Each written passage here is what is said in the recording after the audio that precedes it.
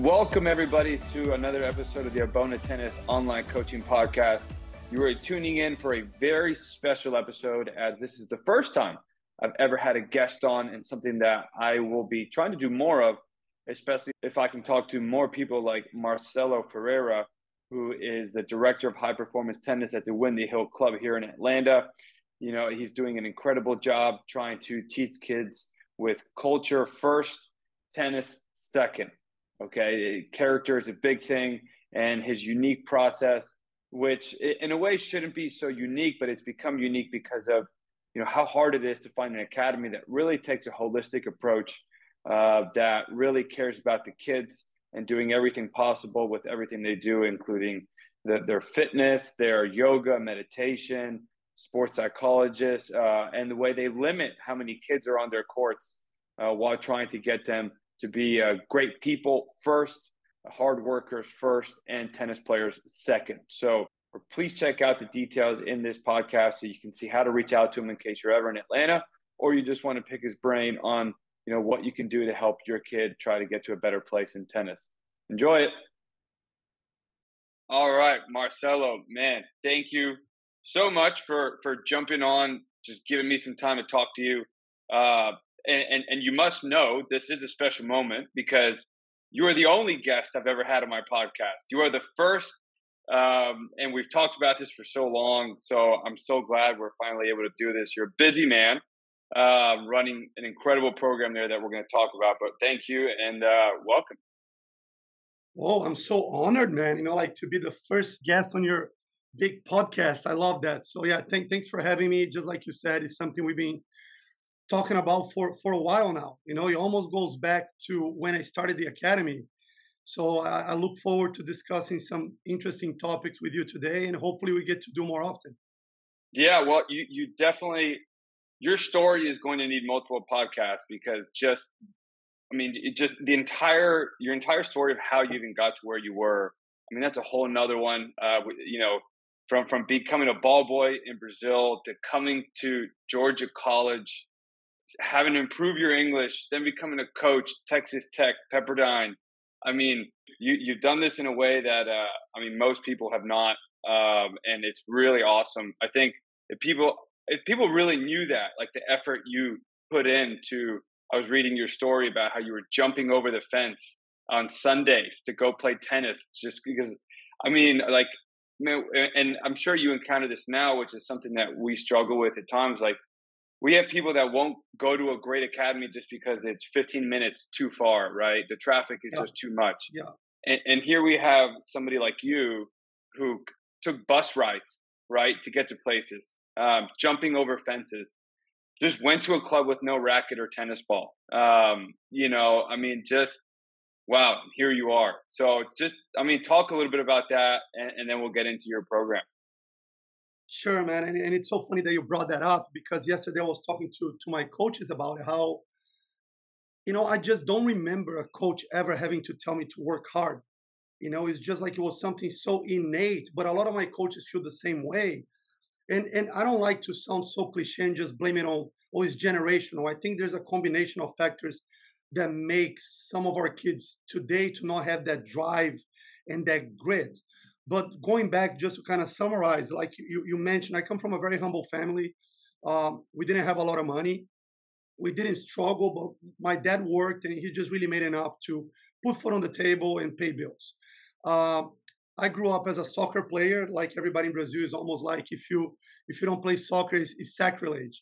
So, but because I have this competitive drive, I started getting really frustrated when I lost games, and I'm like, I don't have any control, even though in tennis, it's not like you have total control, but a little bit more because it's in your hands. So I started going to this club, this public club, which was like a 20-minute bus ride with a buddy of mine, just like you said, with no rackets, no balls. And it was a beat up club, JY, beat up club. It's São Paulo, there's poverty. So when you talk about public clubs, it's not a public tennis center, it's not BT Grant or Chapman Park. It's beat up with holes all over the clay courts.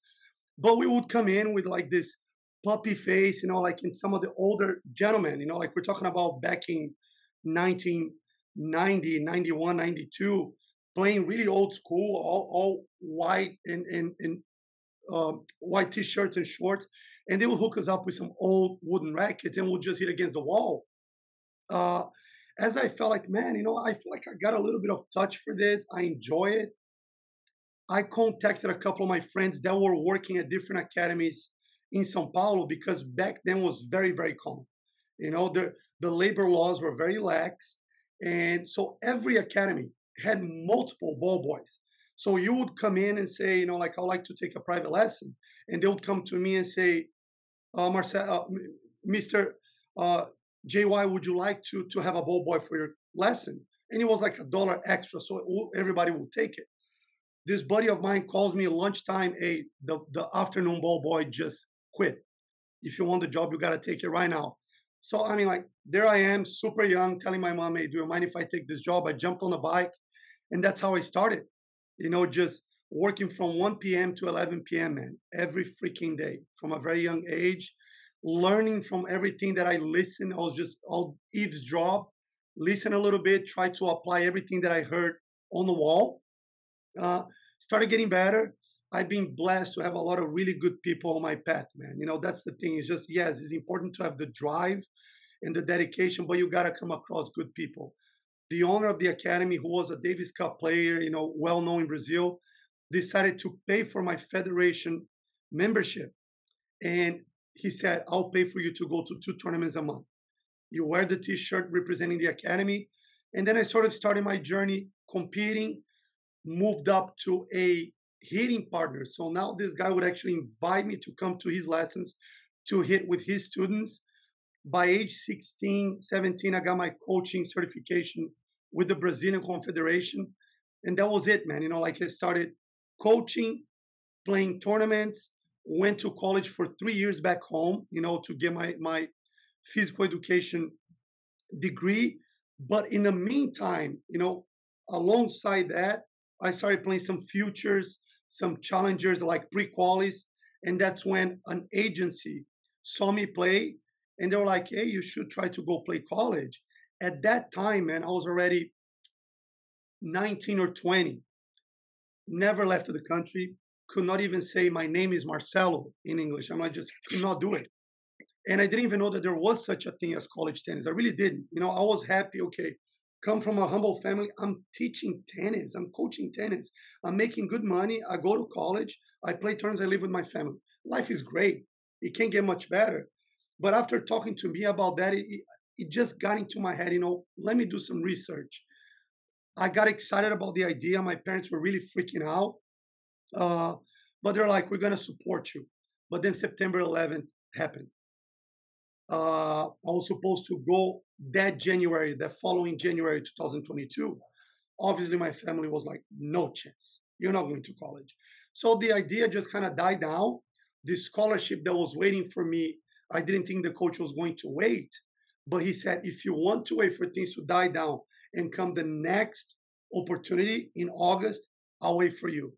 So that's when I kept studying for the TOEFL. The SAT came, had an incredible experience, man. Best decision I've ever made. It was tough. It was really tough. When I tell you that my English was bad, JY, we're really talking about people saying nice to meet you, and I would reply with a what? It was that bad. I couldn't order McDonald's. Like the first day in America after my coach picked me up, we went to McDonald's to grab breakfast. But in Brazil, we don't have breakfast at McDonald's.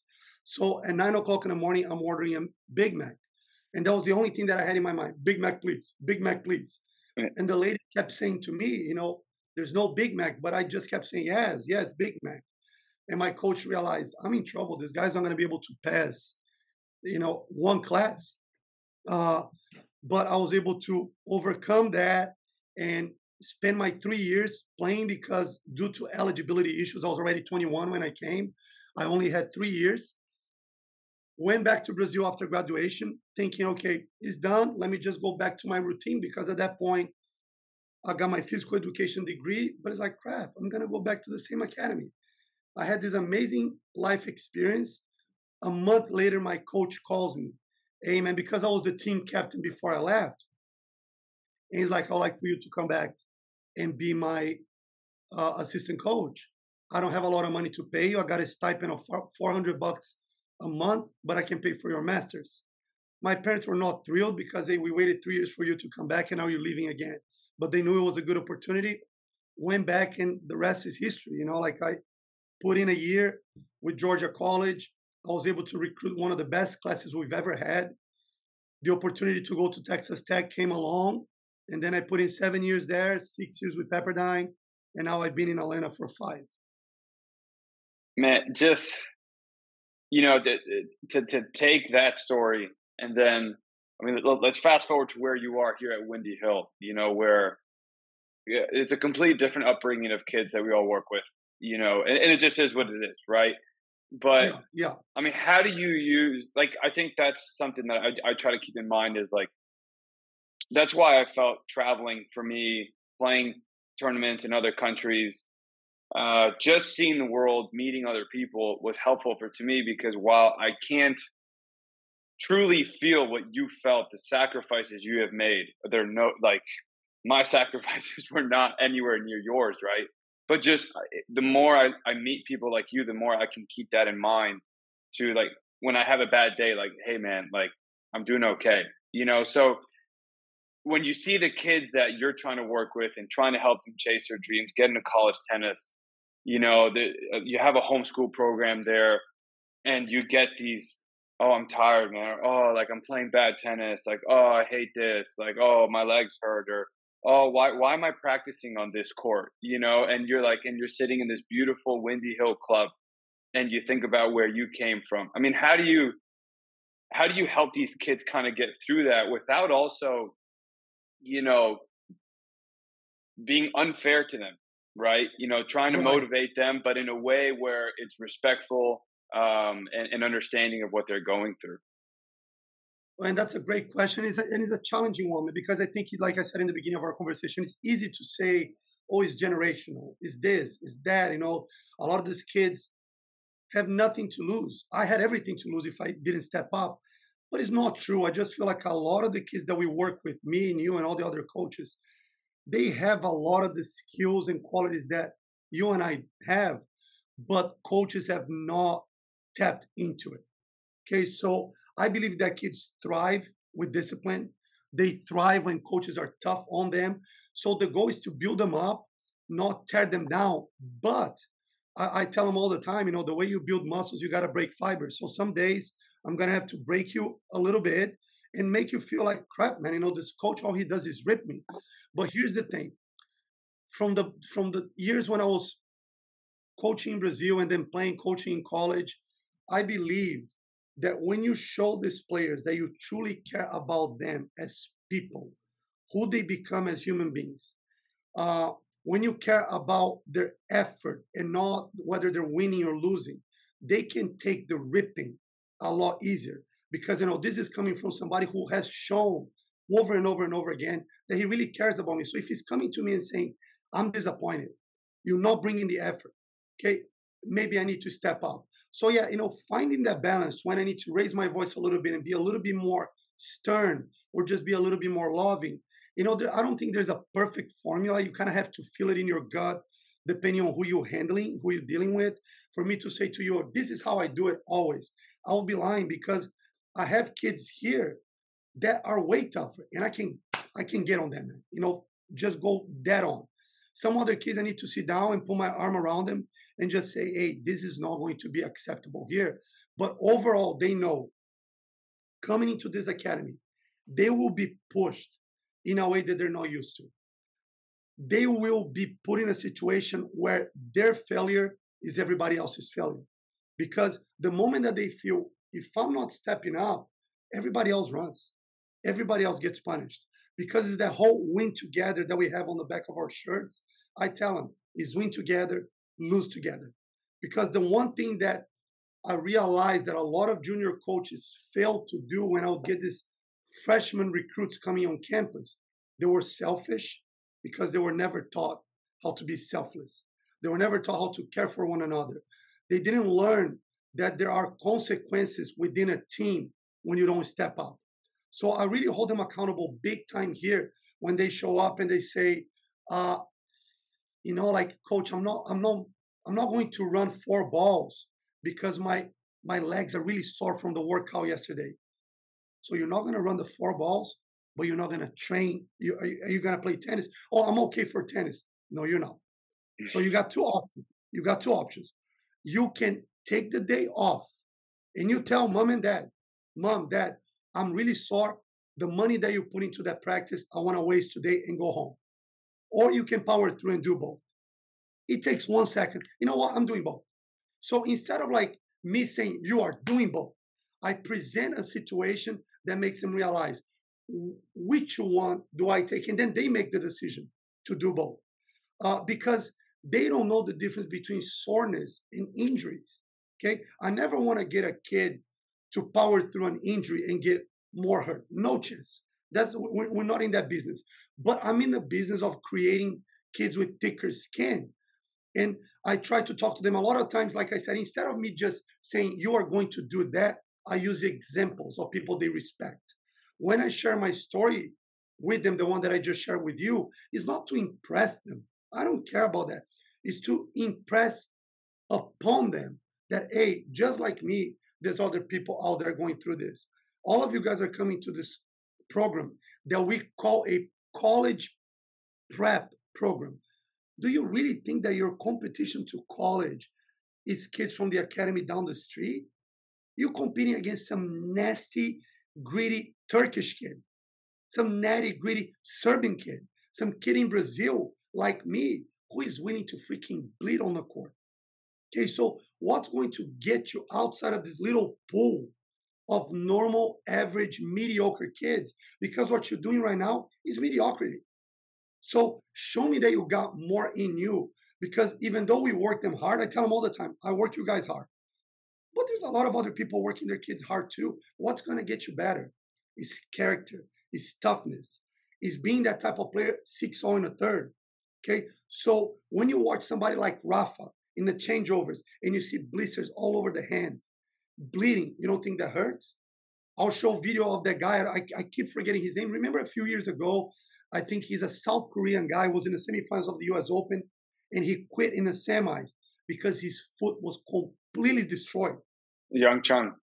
Yes. And I'm like, look at that. Do you understand the desire this guy had to play?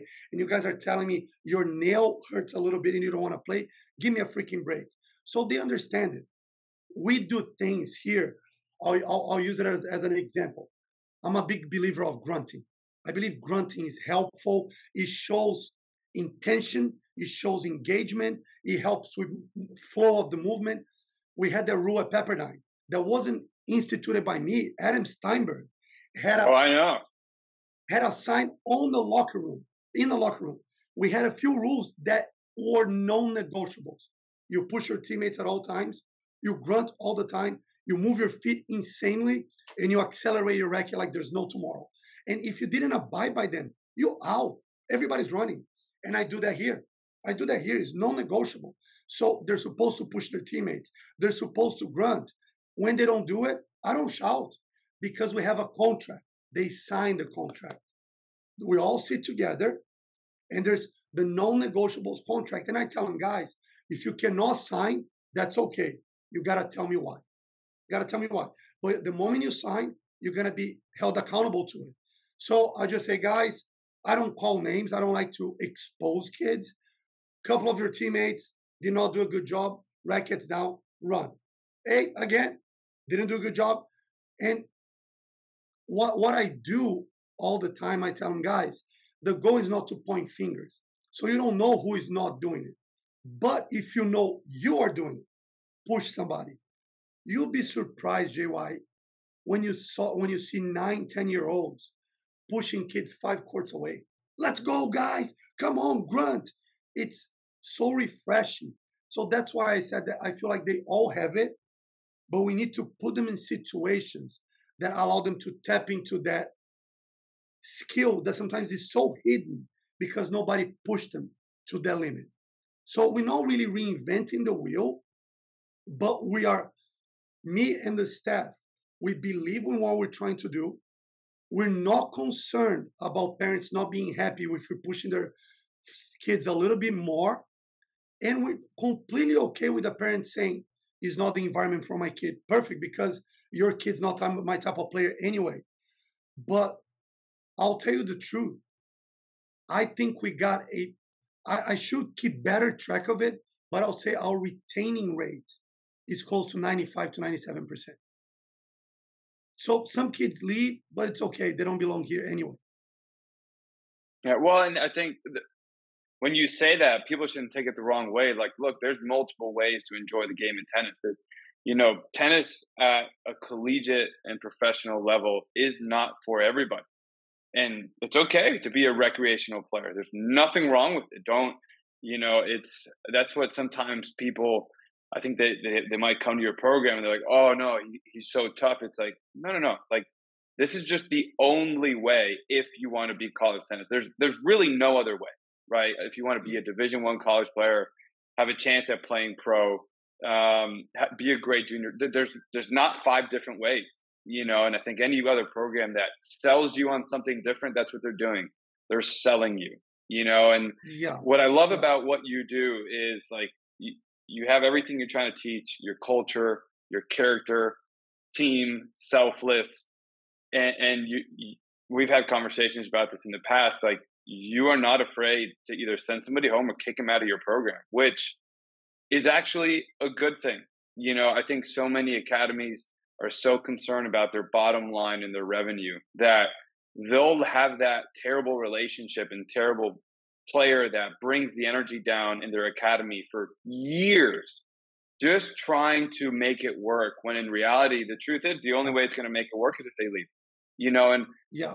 I mean, how do you handle that? Because that's got to be a tough conversation and a tough feeling for yourself too. Because look, you're trying to build kids, but at the same time, if you're not making any money for your club at the same time, that's not going to work either. You have a family, so to balance that both, I mean, that's got to be tough. But you stay strong. I mean, walk us through what you go through there.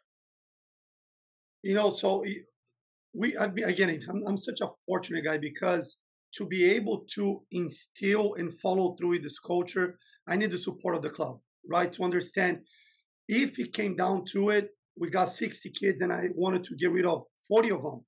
Am I going to get criticism from corporate or my GM? And that's not going to happen. Like, I came in and they understood we're trying to develop good people. I truly believe, my mission has been from the get-go to develop great character, to develop great citizens through the game of tennis. And I believe when those values become part of who they are, tennis is going to happen. Because when you learn how to be a professional, you show work ethic, you show dedication, everything else we can coach. So when I feel like I have the freedom and the support of my administration, I can do it. And there has never been an issue. But losing players has not been an issue. Like I said, we probably had to do it 3-4 times in 3 years. Because some kids come in, they'll struggle at first because it is a big cultural shock. When they come from other academies, crap, I need to push my teammate. I need to grunt. It's mandatory for me to do fitness. I'm paying for it, but if I want to go home earlier, there's no negotiation here. Okay, you're going to do it. So I would love to say, oh, it's such a struggle, but it's not, because I was lucky to get 4 coaches with me that have completely bought in. I didn't have to really teach them. I made sure that through the interview process, they knew exactly what I expected. And I'm like, if it's not for you, it's okay. I need somebody with energy, somebody who's a disciplinarian, somebody who's going to coach. I can get a janitor from outside to hold a racket and say, follow through, bend your knees and just move your feet. It doesn't take a tennis coach to do that. I wanted to be a tennis coach when it comes to really. So during practice, we're stopping kids all the time to talk about technique. Since we have that 4-to-1 ratio, we're able to have our cell phones. We're recording the kid. Come here, let me show you this. Okay. And we're able to catch kids not doing what they're supposed to be doing. And they run or they get kicked out. So, man, you play college, I coached in college such a long time. When a healthy culture is in place, it might take a little while in the beginning, but when that culture becomes strong enough, it's really hard to break it. Okay, you just got to keep an eye open for the cancers. And just like you said, You don't want to give up on a kid, but when a kid becomes cancerous, if you don't cut it, you will take over the entire academy. So all these kids, they have 3 strikes. And each strike is a major violation of our culture. It's not just like, oh, you didn't move your feet. One. No, it's something major like you disrespecting a coach, you disrespecting a fitness coach, you're going to a tournament and cheating, getting point penalties, misrepresenting what we teach here, is using foul language. Okay, those are major strikes. Then when they get added up after 3, you're done. No matter how much I like you, you're done. Yeah, and what's so awesome and refreshing is how it's culture first. This is Windy Hill's about their culture. I think that's why you stand out. It's the way you do stuff. It's not, like for sure you guys have great players. You have Mason playing at Eddie Hur semifinals at doubles, right? You've had Hannah Finals. coming in He, finals. He won he, today. Oh my god! him and Ryan, like, and that's a team right there. Is exciting because I want everybody to do well. I mean, there's really no jealousy. So we got these 2 amazing Georgia players, Ryan Kozat and Mason. Mason got to the finals last year, unfortunately fell short. And now they made to the finals yesterday. So sorry to interrupt you. No, that's awesome. That's awesome. But I think that's what's unique about you guys. Look, there's not only just in Atlanta, but most big cities, there's tennis academies everywhere, right? But how do you choose which one, and what's the difference? I talk a lot with parents about, look, I mean, if your child is not a hard worker, it doesn't matter what I teach them. There's a point, like I've had to encounter like lessons. I've been with them for a while where I'm like, they know what I'm going to teach them. They know what I expect. I'm like, what do you want me to tell you? You want me to remind you that why am I going to teach you forehand technique if you're not working hard? Why am I going to teach you forehand technique if you're not going to discipline yourself? It's having the culture to create the players, and then the tennis comes after, right? People try to teach tennis first, and then they try to, no, culture starts first. It's the way you coach, I think.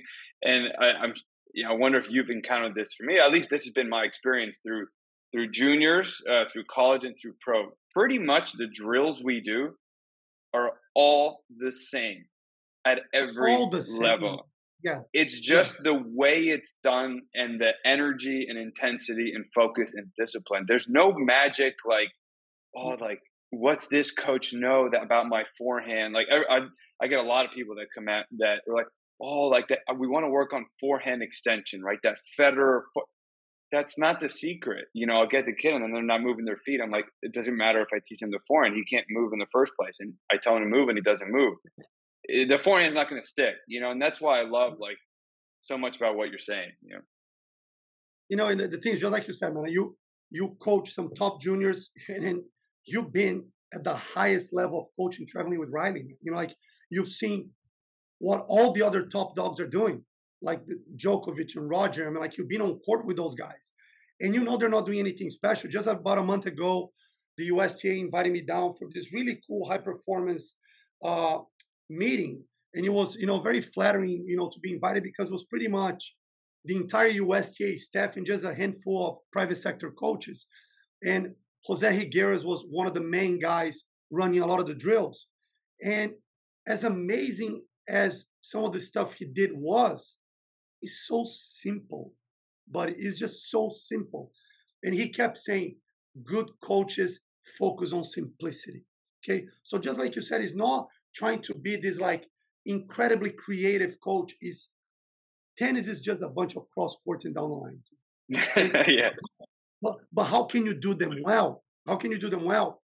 I remember sitting with Brad Gilbert, and I was just like, okay, what did you tell somebody like Andre Agassi? And he said, do you want to know when I started working with Andre and I told him, want to be number 1 in the world?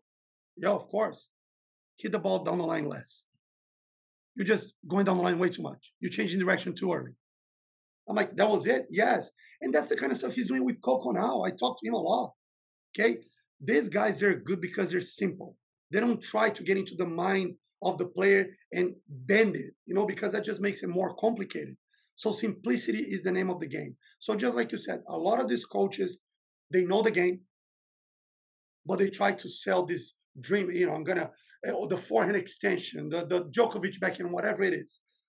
For me, because I know that every other coach in other academies, they're gonna be able to do that. How do I differentiate myself from the rest of the pack? Is by creating that culture. Because we know no matter how good the kid becomes, sooner or later those rackets are going to be retired. Okay. And I want to make sure that throughout that journey, they made a lot of friends. They became good people ready to take on good jobs, to be good moms, good dads, and just good people overall, man. Like my relationship with my former players, with a bunch of them, is still phenomenal. I was the groomsman for a lot of their weddings, and I had three of them next to me when I got married. That's more important than titles. Is what kind of relationship you're able to build and what kind of people you're able to help develop.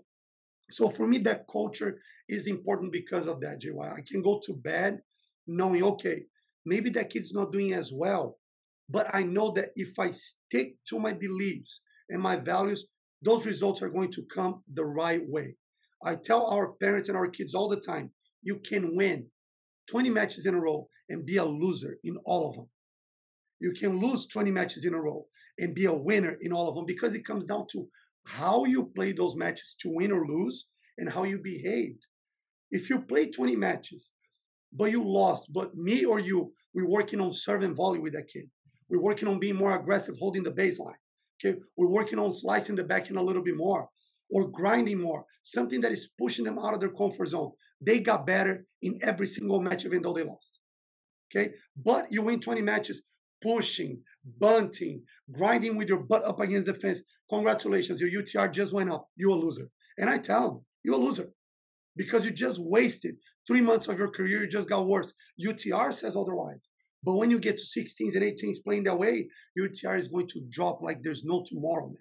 So please, you've got to have faith in all your coaches, because I tell them, buddy, at the end of the day, I would be judged as a coach based on my results. Unfortunately, people are going to be like, Marcelo is doing a good job because that kid is a 12 UTR. Marcelo is doing a good job because that girl is number 1 in the country. So I tell them, guys, whatever I'm teaching you, whatever my coaches are teaching you, is because we believe that ultimately it's going to make you freaking good, because I need you to win.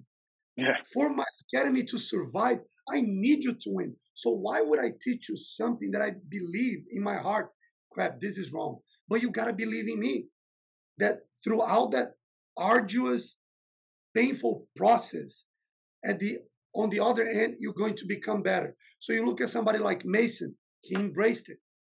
I remember to this day, buddy, my first lesson with Mason. And one day you run into him and you ask him. I took him to the corner. Mason was lazy, slow, did not really care, was not a fighter. I took him to the corner and said, I won't feed you a ball. Are you ready to suffer?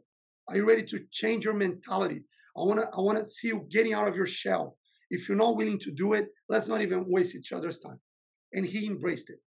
I'm very tough on Mason, man. But our relationship is like this because he knows I'll go to bat for him at any time. And that relationship applies to all of my other kids, all of them. So technique, I know technique, the coach down the street does too. And every academy, JY, is going to develop kids. So that's why I don't, we're the best academy. I consider us to be different. I don't like to say the best.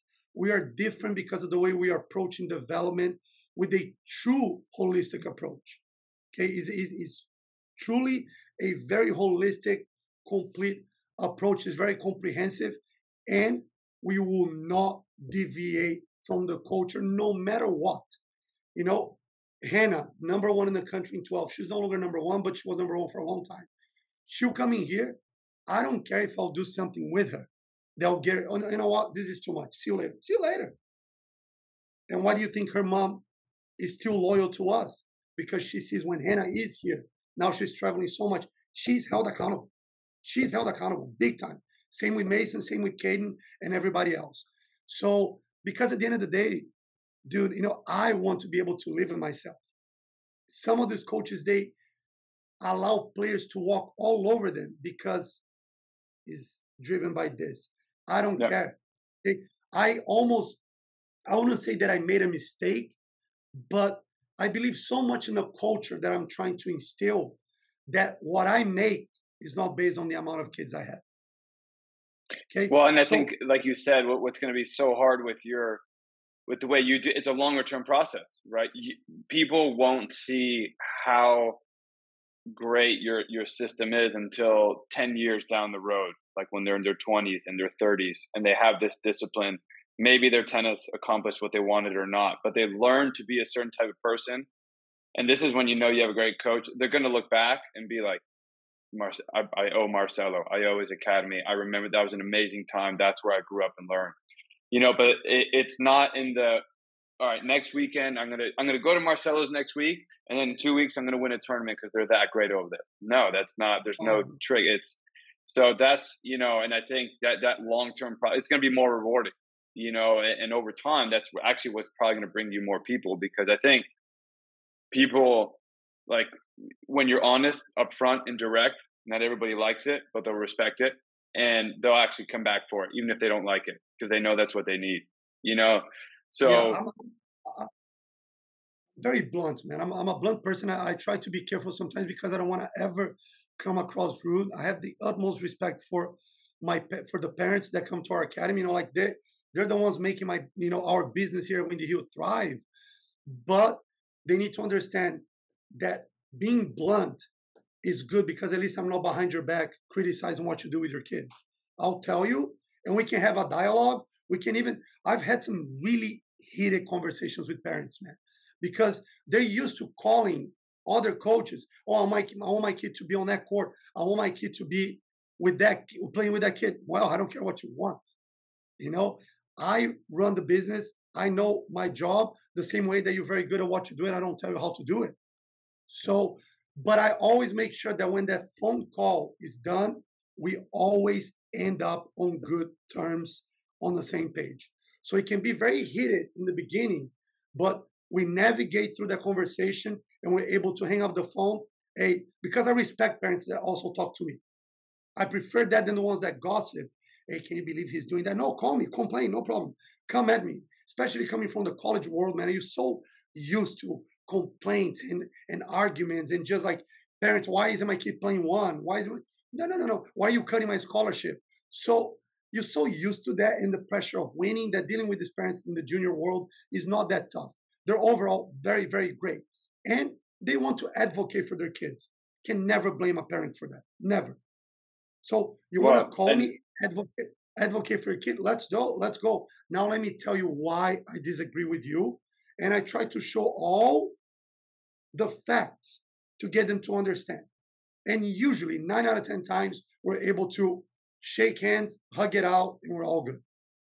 well, and you talk about parents. I think you have a certain rule, right, on parents watching practices and stuff. That's also very, very different, but I think very helpful in a way. But they talk to us about just that rule and why you think it's so important. We talk about parents. Oh, my child should be on this court and that is a huge problem because then it gets in their child's head and this and that.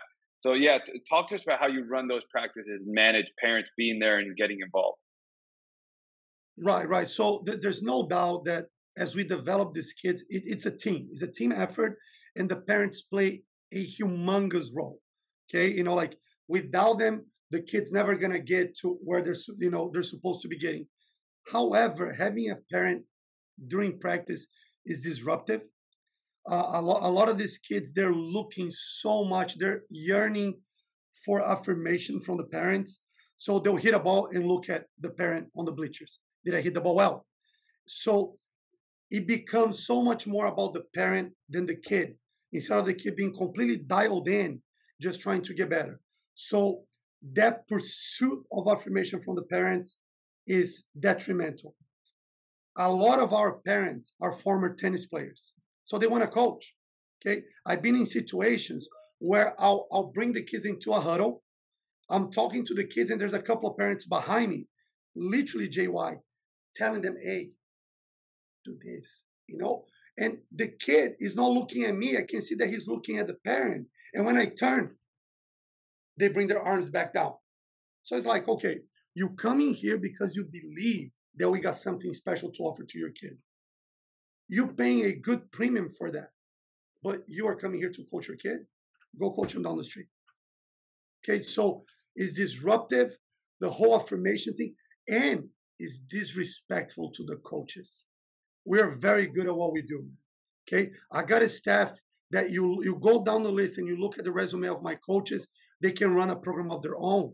Okay, so you have these 5 coaches that really achieve huge goals in their profession. But I have a parent who played tennis 30 years ago and now no longer holds a racket, but he or she thinks that they know more than we do.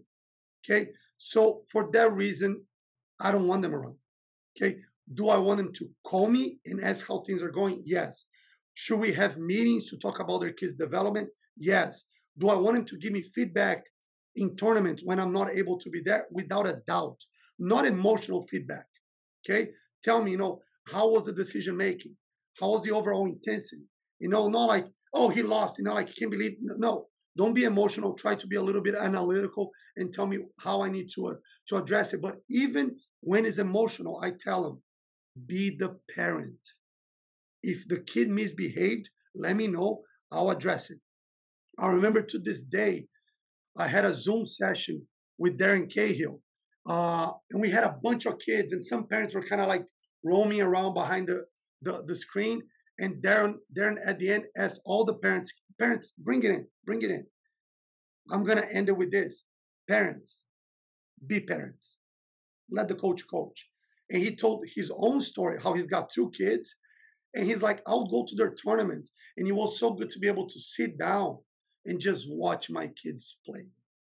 If they wanted my opinion, I'll give it to them, but I'll allow the coach to do a lot of the work. And that's what I want to do with my son. As my son gets older, I want one of my coaches to work with him.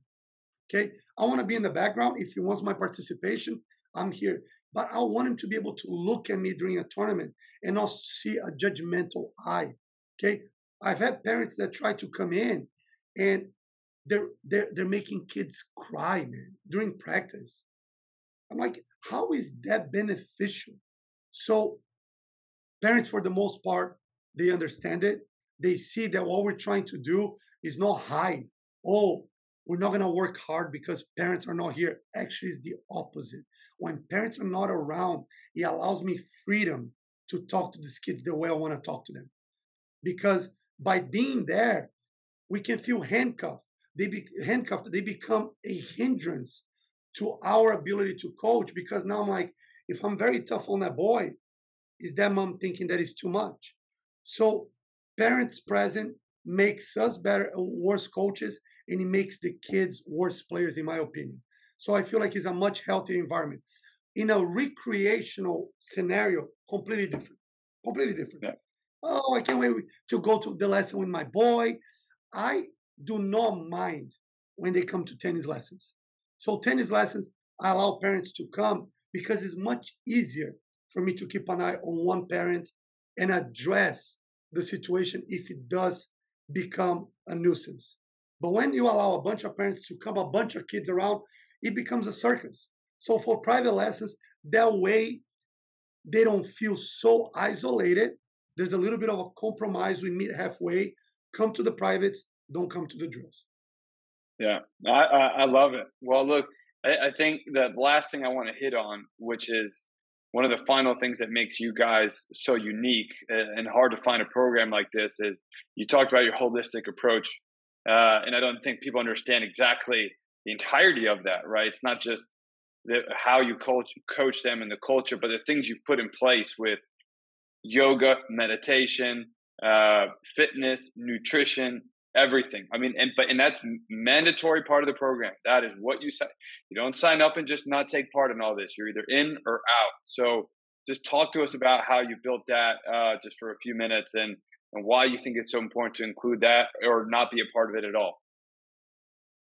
Well, I truly believe that, especially coming from the background that I have, if we're doing that with college players and we're doing that with professional players, why aren't we taking that approach with junior players to make them even more prepared for the college world?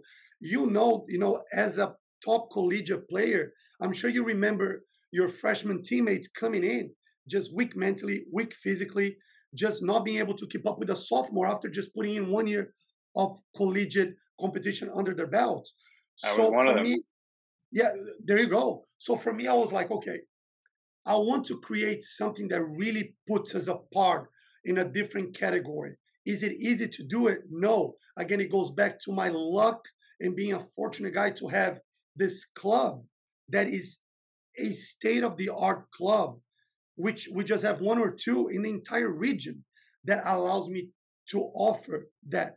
But it's also the mindset that the program comes as a package. We don't piecemeal. There's no coming twice a week, 3 times a week. So I wanted from the get go, I told my supervisors, we need to do a 4-to-1 ratio.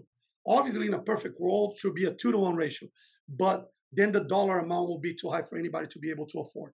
But so many of these academies, which we know for a fact, are putting 5, 6 on court, but it's not even More. a coach. But it's not even one coach for those 5, 6.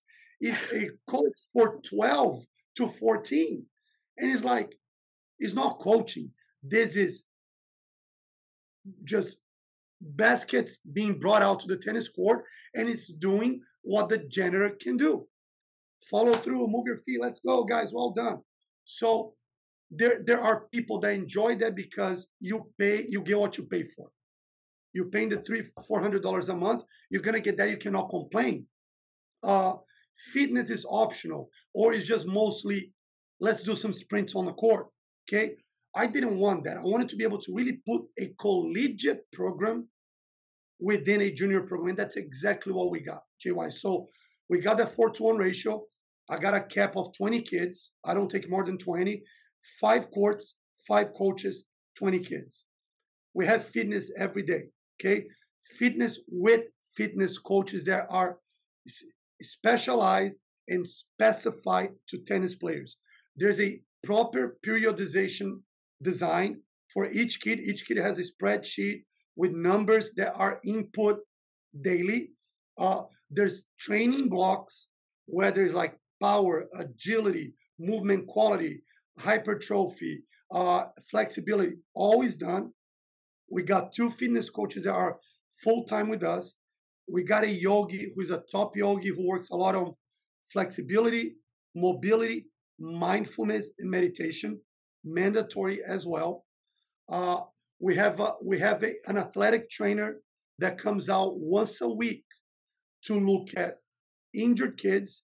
He's actually a 5-hole player himself, and he works for a top orthopedist who is an ATP WTA orthopedist. So because we have that partnership with them, somebody gets hurt today, the doctor is able to see this kid tomorrow, even though he's got a wait list for a normal patient. Okay, so that guy comes in and he's like, Marcelo, that kid's technique is injury prone. Okay, so we got an official partnership, so he's allowed to use our massage table if he needs to tape a kid, to work on the kid, do some muscle manipulation. So we got that. We got a sports psychologist and a mental performance coach that comes every Friday to meet with the kids and also do some privates. We work on the side with a nutritionist, okay? And I might be adding some different features very soon. So we're trying to really have this 360 approach. We try to really make sure that these kids are being taken care of in every single facet of the game, because we know that is going to make the difference. Okay, we as older coaches, we know how nutrition is such a key component. You look at somebody like Djokovic, like the guy is still a beast and almost unbeatable to this day because of the way he eats, man. Such a clean diet. Recovery. We work on recovery a lot. So Tiago, our head fitness coach, he's so into prevention. He used the word longevity a lot in recovery. So we do that a lot with the kids, like we flush it out. And that's why I wanted to bring uh, the yoga into the mix. We also work with our massage therapist. Just last Thursday, we had a yoga session with the massage therapist in it.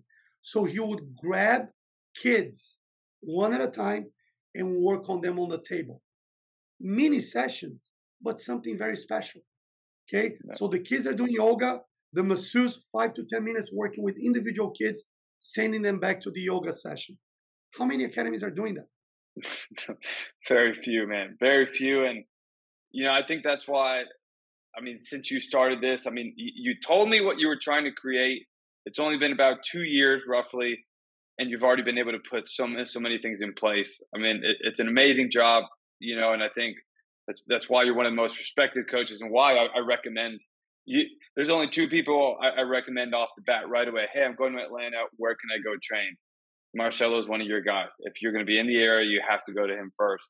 Just check it out. And like we've said, it's not for everybody, but you have to at least take a look, because it's that good with everything you do. So, look, man, I thank you so much for your time. Why don't you just tell everyone where they can find you, where they want to, if they want to come up and see your program. You're on Instagram as well. Just tell them how they can reach out to you so they can try you out.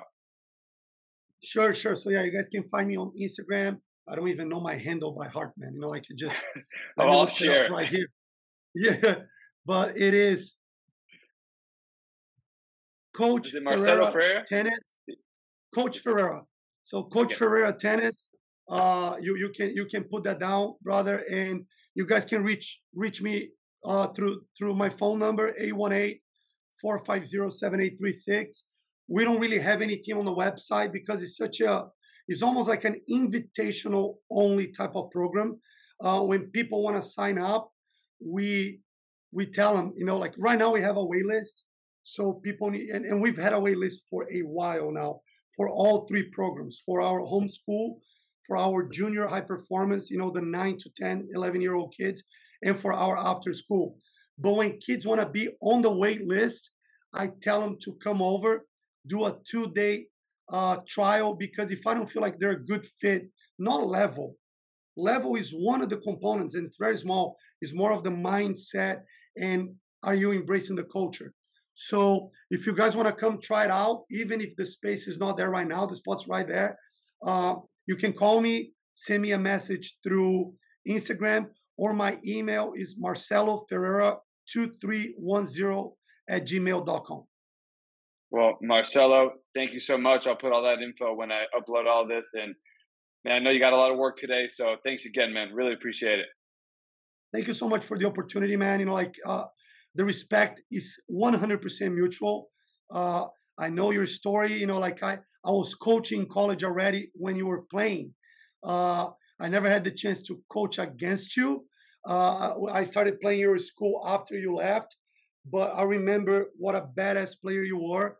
And I just feel like we crossed paths 4 or 5 years ago. Since then, we've been wanting to do something together. Maybe we will, but I'm just happy that at least we're able to get this first podcast together. Hopefully we get to do a lot of more things together. You are doing a phenomenal job with a lot of the juniors that you send our way.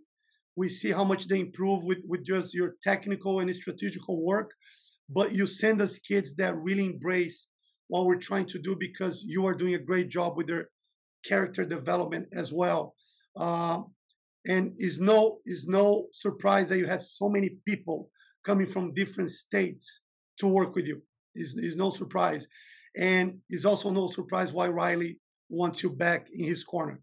Okay, you're phenomenal at what you do, and I'm very honored to be part of the JY circle. I appreciate it. Well, I'm honored to be part of yours, because I know how much you respect culture and character. And this is step one of our time together, and there'll be a step 2 in the future. I hope so, brother. Have a great day and stay in touch. Thanks, man. All right. See you. Bye.